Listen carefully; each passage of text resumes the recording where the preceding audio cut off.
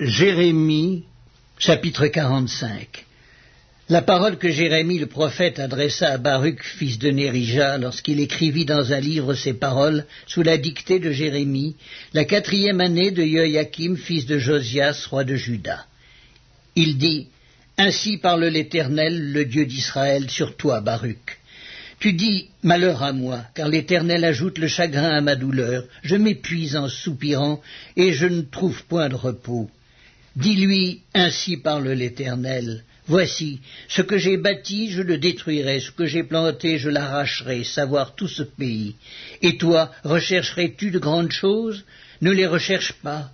Car voici, je vais faire venir le malheur sur toute chair, dit l'Éternel, et je te donnerai ta vie pour butin dans tous les lieux où tu iras. » Jérémie, chapitre 46. La parole de l'Éternel qui fut adressée à Jérémie le prophète sur les nations. Sur l'Égypte, sur l'armée de Pharaon Néco, roi d'Égypte, qui était près du fleuve de l'Euphrate, à Carchemish, et qui fut battu par Nebuchadnezzar, roi de Babylone, la 4e année de Joachim, fils de Josias, roi de Juda. Préparez le petit et le grand bouclier et marchez au combat, attelez les chevaux, montez cavaliers, paraissez avec vos casques, polissez vos lances, revêtez la cuirasse. Que vois-je? Ils ont peur, ils reculent, leurs vaillants hommes sont battus, ils fuient sans se retourner. L'épouvante est de toutes parts, dit l'Éternel, que le plus léger ne trouve aucun salut dans la fuite, que le plus vaillant n'échappe pas. Au septentrion, sur les rives de l'Euphrate, il chancelle, il tombe. Qui est celui qui s'avance comme le Nil et dont les eaux sont agitées comme les torrents? C'est l'Égypte. Elle s'avance comme le Nil, et ses eaux sont agitées comme les torrents. Elle dit, je monterai, je couvrirai la terre, je détruirai les villes et leurs habitants. Montez, chevaux, précipitez-vous, chars, qu'ils se montrent les vaillants hommes, ceux d'Éthiopie et de Put, qui portent le bouclier, et ceux de Lude, qui manient et tendent l'arc. Ce jour est au Seigneur, à l'Éternel des armées. C'est un jour de vengeance où il se venge de ses ennemis.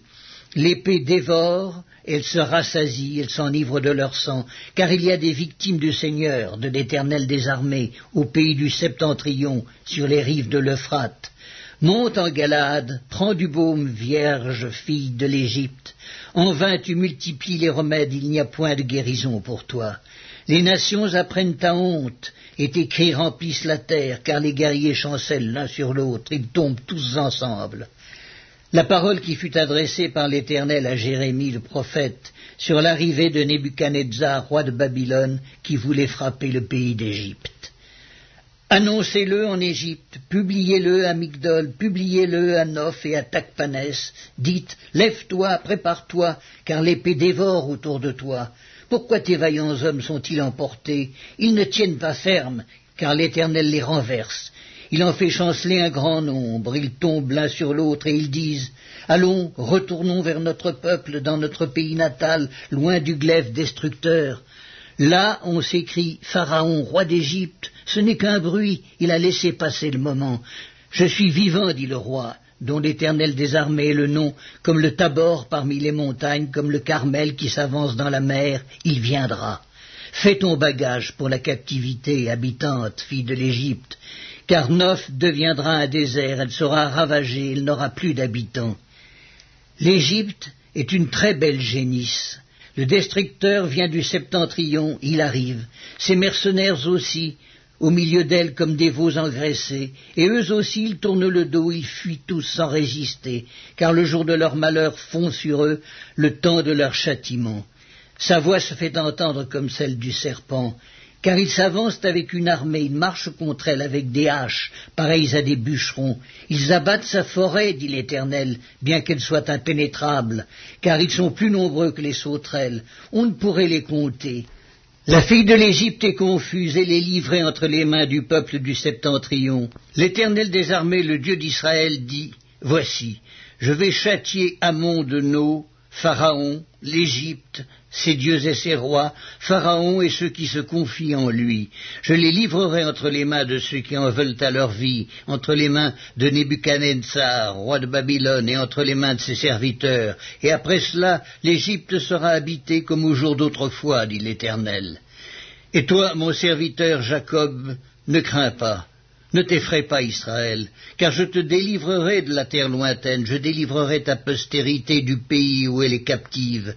Jacob reviendra, il jouira du repos et de la tranquillité, et il n'y aura personne pour le troubler. Toi, mon serviteur Jacob, ne crains pas, dit l'Éternel, car je suis avec toi. J'anéantirai toutes les nations parmi lesquelles je t'ai dispersé, mais toi je ne t'anéantirai pas. Je te châtierai avec équité, je ne puis pas te laisser impuni. Jérémie, chapitre 47. La parole de l'Éternel qui fut adressée à Jérémie le prophète sur les Philistins avant que Pharaon frappât Gaza. Ainsi parle l'Éternel.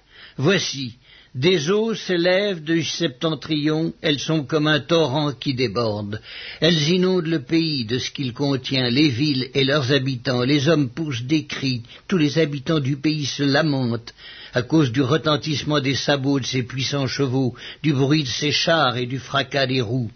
Les pères ne se tournent pas vers leurs enfants, tant les mains sont affaiblies, parce que le jour arrive où seront détruits tous les Philistins, exterminés tous ceux qui servaient encore d'auxiliaires à Tyr et à Sidon.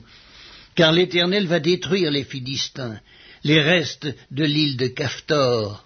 Gaza est devenu chauve, Ascalon est dans le silence, le reste de leur plaine aussi. Jusque à quand te feras-tu des incisions ? Ah, épée de l'Éternel, quand te reposeras-tu ? Rentre dans ton fourreau, arrête et sois tranquille.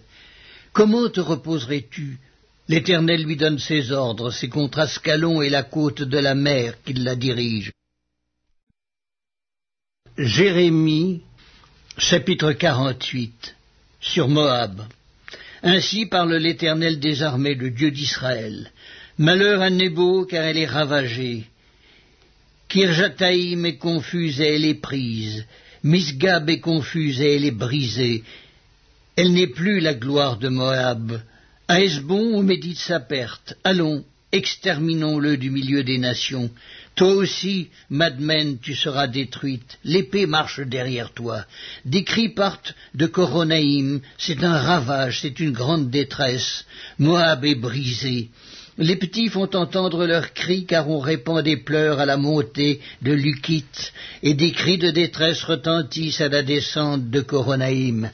Fuyez, sauvez votre vie, et soyez comme un misérable dans le désert, car parce que tu t'es confié dans tes œuvres et dans tes trésors, toi aussi tu seras pris, et Kémok s'en ira en captivité avec ses prêtres et avec ses chefs. Le dévastateur entrera dans chaque ville, et aucune ville n'échappera.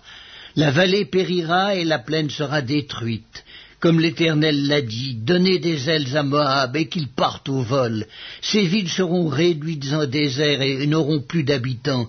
Maudit soit celui qui fait avec négligence l'œuvre de l'Éternel. Maudit soit celui qui éloigne son épée du carnage. La ruine de Moab est près d'arriver, son malheur vient en grande hâte. Lamentez-vous sur lui, vous tous qui l'environnez, vous tous qui connaissez son nom. Dites, comment ce sceptre puissant a-t-il été brisé, ce bâton majestueux ? Descends du séjour de la gloire, assieds-toi sur la terre desséchée, habitante, fille de Dibon, car le dévastateur de Moab monte contre toi, il détruit tes forteresses. Tiens-toi sur le chemin et regarde, habitante d'Aroër. Interroge le fuyard, le réchappé, demande, qu'est-il arrivé ? Moab est confus, car il est brisé. Poussez des gémissements et des cris, publiez sur l'Arnon que Moab est ravagé. Le châtiment est venu sur le pays de la plaine, sur Olon, sur Jahatz, sur Méphat, sur Dibon, sur Nebo, sur Beth Diblataïm, sur Kijataïm, sur Beth Gamul, sur Beth Méon, sur Kérijol, sur Botsra, sur toutes les villes du pays de Moab, éloignées et proches. La force de Moab est abattue et son bras est brisé, dit l'Éternel. C'est pourquoi je gémis sur Moab, je gémis sur tout Moab. On soupire pour les gens de Kirérès. Vigne de Sibma, je pleure sur toi, plus que sur Jaézer. Tes rameaux allaient au-delà de la mer, ils s'étendaient jusqu'à la mer de Jaézer. Le dévastateur s'est jeté sur ta récolte et sur ta vendange. La joie et l'allégresse ont disparu des campagnes et du pays de Moab. J'ai fait tarir le vin dans les cuves, on ne foule plus gaiement au pressoir, il y a des cris de guerre et non des cris de joie. Les cris de Hesbon retentissent jusqu'à Éléalé, ils font entendre leur voix jusqu'à Yahatz, depuis Tsoar jusqu'à Koranaïm, jusqu'à Eglat, chez Lidjichéa, car les eaux de Nimrim sont aussi ravagées. Je veux en finir dans Moab, dit l'Éternel, avec celui qui monte sur les hauts lieux et qui offre de l'encens à son Dieu. Aussi mon cœur gémit comme une flûte sur Moab, mon cœur gémit comme une flûte sur les gens de Kirérès, parce que tous les biens qu'ils ont amassés sont perdus, toutes les têtes sont rasées, toutes les barbes sont coupées, sur toutes les mains il y a des incisions et sur les reins des sacs. Sur tous les toits de Moab et dans ses places, ce ne sont que lamentations, parce que j'ai brisé Moab comme un vase qui n'a pas de prix, dit l'Éternel. Comme il est brisé, poussez des gémissements, car Moab tourne honteusement le dos. Moab devient un objet de raillerie et d'effroi pour tous ceux qui l'environnent. Malheur à toi, Moab, le peuple de Kémoc est perdu, car tes fils sont emmenés captifs et tes filles captives. Mais je ramènerai les captifs de Moab dans la suite des temps, dit l'Éternel. Tel est le jugement sur Moab. Jérémie, chapitre 49, sur les enfants d'Ammon. Ainsi parle l'Éternel. Israël n'a-t-il point de fils, n'a-t-il point d'héritier? Pourquoi Malcolm possède-t-il Gad et son peuple habite-t-il ces villes? C'est pourquoi voici les jours viennent, dit l'Éternel, où je ferai retentir le cri de guerre contre Rabat des enfants d'Ammon. Elle deviendra un monceau de ruines et les villes de son ressort seront consumées par le feu. Alors Israël chassera ceux qu'il avait chassés, dit l'Éternel. Pousse des gémissements, Hesbon, car Haï est ravagé. Poussez des cris, filles de Rabat, revêtez-vous de sacs, lamentez-vous et courez çà et là le long des murailles. Car Malcolm s'en va en captivité avec ses prêtres et avec ses chefs. Pourquoi te glorifies-tu de tes vallées? Ta vallée se fond, fille rebelle, qui te confiait dans tes trésors. Qui viendra contre moi? Voici, je fais venir sur toi la terreur, dit le Seigneur, l'Éternel des armées. Elle viendra de tous tes alentours. Chacun de vous sera chassé devant soi, et nul ne ralliera les fuyards. Mais après cela, je ramènerai les captifs des enfants d'Ammon, dit l'Éternel. Sur Édom. Ainsi parle l'Éternel des armées. N'y a-t-il plus de sagesse dans Théman? La prudence a-t-elle disparu chez les hommes intelligents? Leur sagesse s'est-elle évanouie? Fuyez, tournez le dos, retirez-vous dans les cavernes, habitants de Dédan, car je fais venir le malheur sur Ésaü, le temps de son châtiment. Si des vendangeurs viennent chez toi, ne laissent-ils rien à grappiller? Si des voleurs viennent de nuit, ils ne dévastent que ce qu'ils peuvent? Mais moi je dépouillerai Ésaü, je découvrirai ses retraites. Il ne pourra se cacher. Ses enfants, ses frères, ses voisins périront, et il ne sera plus. Laisse tes orphelins, je les ferai vivre, et que tes veuves se confient en moi. Car ainsi parle l'Éternel, voici, ceux qui ne devaient pas boire la coupe la boiront. Et toi, tu resterais impuni? Tu ne resteras pas impuni, tu la boiras. Car je le jure par moi-même, dit l'Éternel, Botsra sera un objet de désolation, d'opprobre, de dévastation et de malédiction, et toutes ces villes deviendront des ruines éternelles. J'ai appris de l'Éternel une nouvelle, et un messager a été envoyé parmi les nations. Assemblez-vous et marchez contre elles, levez-vous pour la guerre. Car voici, je te rendrai petit parmi les nations, méprisé parmi les hommes. Ta présomption, l'orgueil de ton cœur t'a égaré, toi qui habites le creux des rochers et qui occupes le sommet des collines. Quand tu placerais ton nid aussi haut que celui de l'aigle, je t'en précipiterai, dit l'Éternel. Édom sera un objet de désolation. C'est pourquoi écoutez la résolution que l'Éternel a prise contre Édom et les desseins qu'il a conçus contre les habitants de Théman. Certainement, on les traînera comme de faibles brebis, certainement on ravagera leur demeure. Au bruit de leur chute, la terre tremble, leur cri se fait entendre jusqu'à la mer Rouge. Voici, comme l'aigle, il s'avance, il vole, il étend ses ailes sur Botsra, et le cœur des héros d'Édom est en ce moment, en ce jour, comme le cœur d'une femme en travail. Sur Damas, Hamath et Arpad sont confuses, car elles ont appris une mauvaise nouvelle, elles tremblent.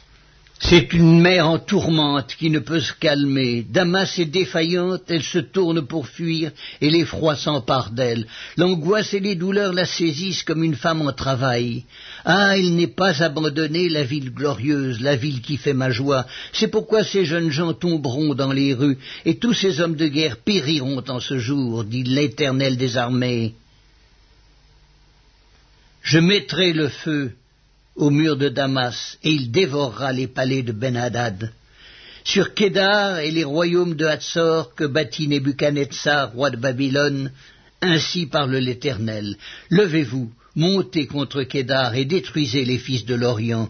On prendra leurs tentes et leurs troupeaux, on enlèvera leurs pavillons, tous leurs bagages et leurs chameaux, et l'on jettera de toutes parts contre eux des cris d'épouvante. Fuyez, fuyez de toutes vos forces, cherchez à l'écart une demeure, habitants de Hatzor, dit l'Éternel, car Nebuchadnezzar, roi de Babylone, a pris une résolution contre vous, il a conçu un projet contre vous. Levez-vous, montez contre une nation tranquille, en sécurité dans sa demeure, dit l'Éternel. Elle n'a ni porte ni barre, elle habite solitaire. Leurs chameaux seront au pillage, et la multitude de leurs troupeaux sera une proie. Je les disperserai à tous les vents, ceux qui se rasent les coins de la barbe, et je ferai venir leurs ruines de tous les côtés, dit l'Éternel.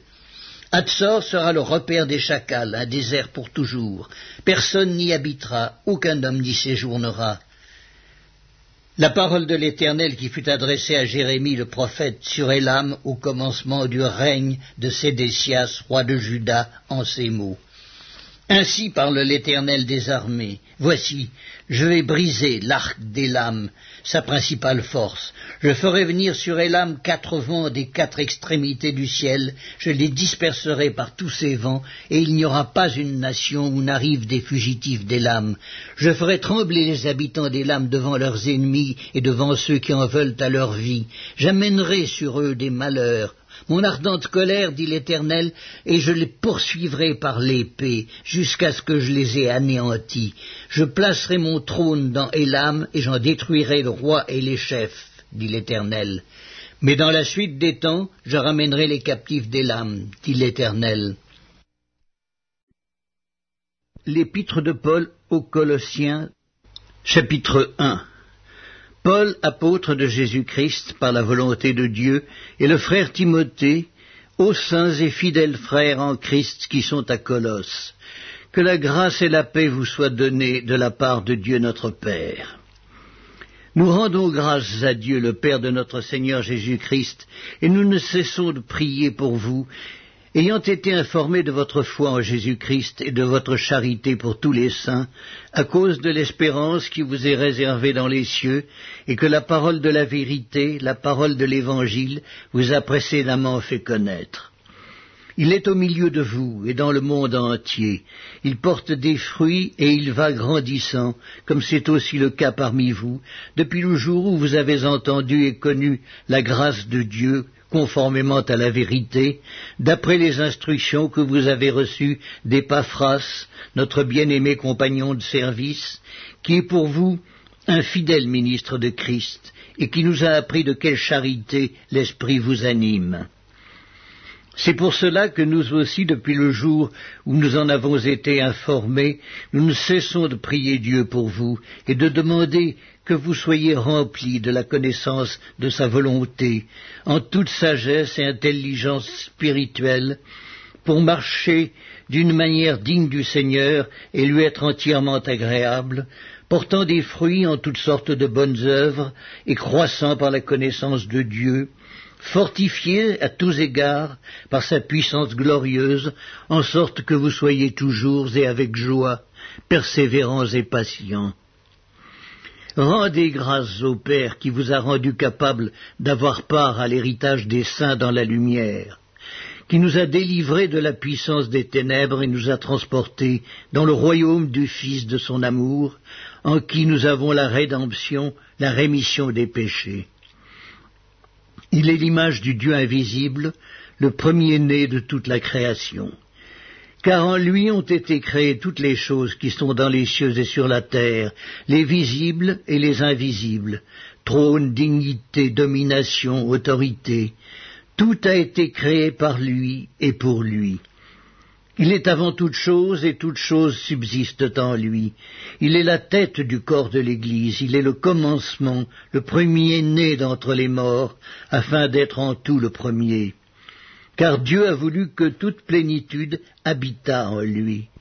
Il a voulu par lui réconcilier tout avec lui-même, tant ce qui est sur la terre que ce qui est dans les cieux, en faisant la paix par lui, par le sang de sa croix.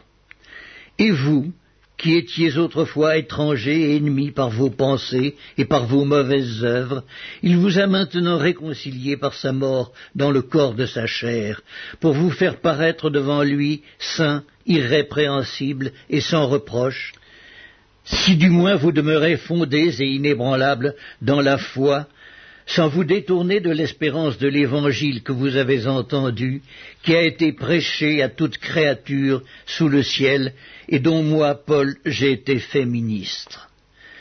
Je me réjouis maintenant dans mes souffrances pour vous, et ce qui manque aux souffrances de Christ, je l'achève en ma chair pour son corps, qui est l'Église. C'est d'elle que j'ai été fait ministre, selon la charge que Dieu m'a donnée auprès de vous, afin que j'annonçasse pleinement la parole de Dieu, le mystère caché de tout temps et dans tous les âges, mais révélé maintenant à ses saints, à qui Dieu a voulu faire connaître quelle est la glorieuse richesse de ce mystère parmi les païens, savoir Christ en vous, l'espérance de la gloire. C'est lui que nous annonçons, exhortant tout homme et instruisant tout homme en toute sagesse, afin de présenter à Dieu tout homme devenu parfait en Christ. C'est à quoi je travaille en combattant avec sa force qui agit puissamment en moi. L'épître de Paul aux Colossiens, chapitre 2. Je veux en effet que vous sachiez combien est grand le combat que je soutiens pour vous et pour ceux qui sont à Laodicée, et pour tous ceux qui n'ont pas vu mon visage en la chair, afin qu'ils aient le cœur rempli de consolation, qu'ils soient unis dans la charité et enrichis d'une pleine intelligence pour connaître le mystère de Dieu, savoir Christ, mystère dans lequel sont cachés tous les trésors de la sagesse et de la science. Je dis cela afin que personne ne vous trompe par des discours séduisants. Car si je suis absent de corps, je suis avec vous en esprit, voyant avec joie le bon ordre qui règne parmi vous, et la fermeté de votre foi en Christ.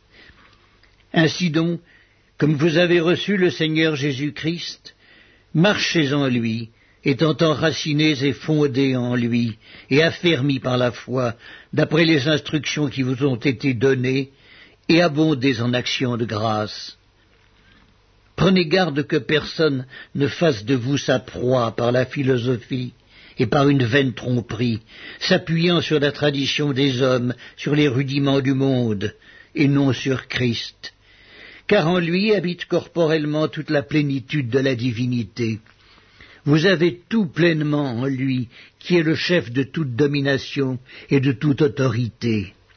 Et c'est en lui que vous avez été circoncis, d'une circoncision que la main n'a pas faite, mais de la circoncision de Christ, qui consiste dans le dépouillement du corps de la chair.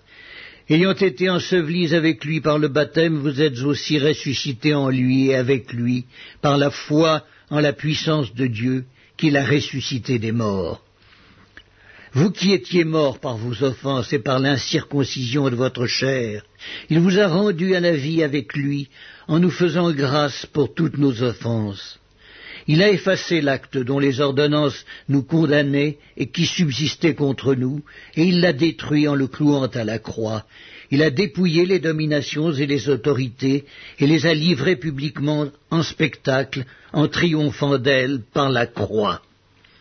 Que personne donc ne vous juge au sujet du manger et du boire, ou au sujet d'une fête, d'une nouvelle lune, ou des sabbats.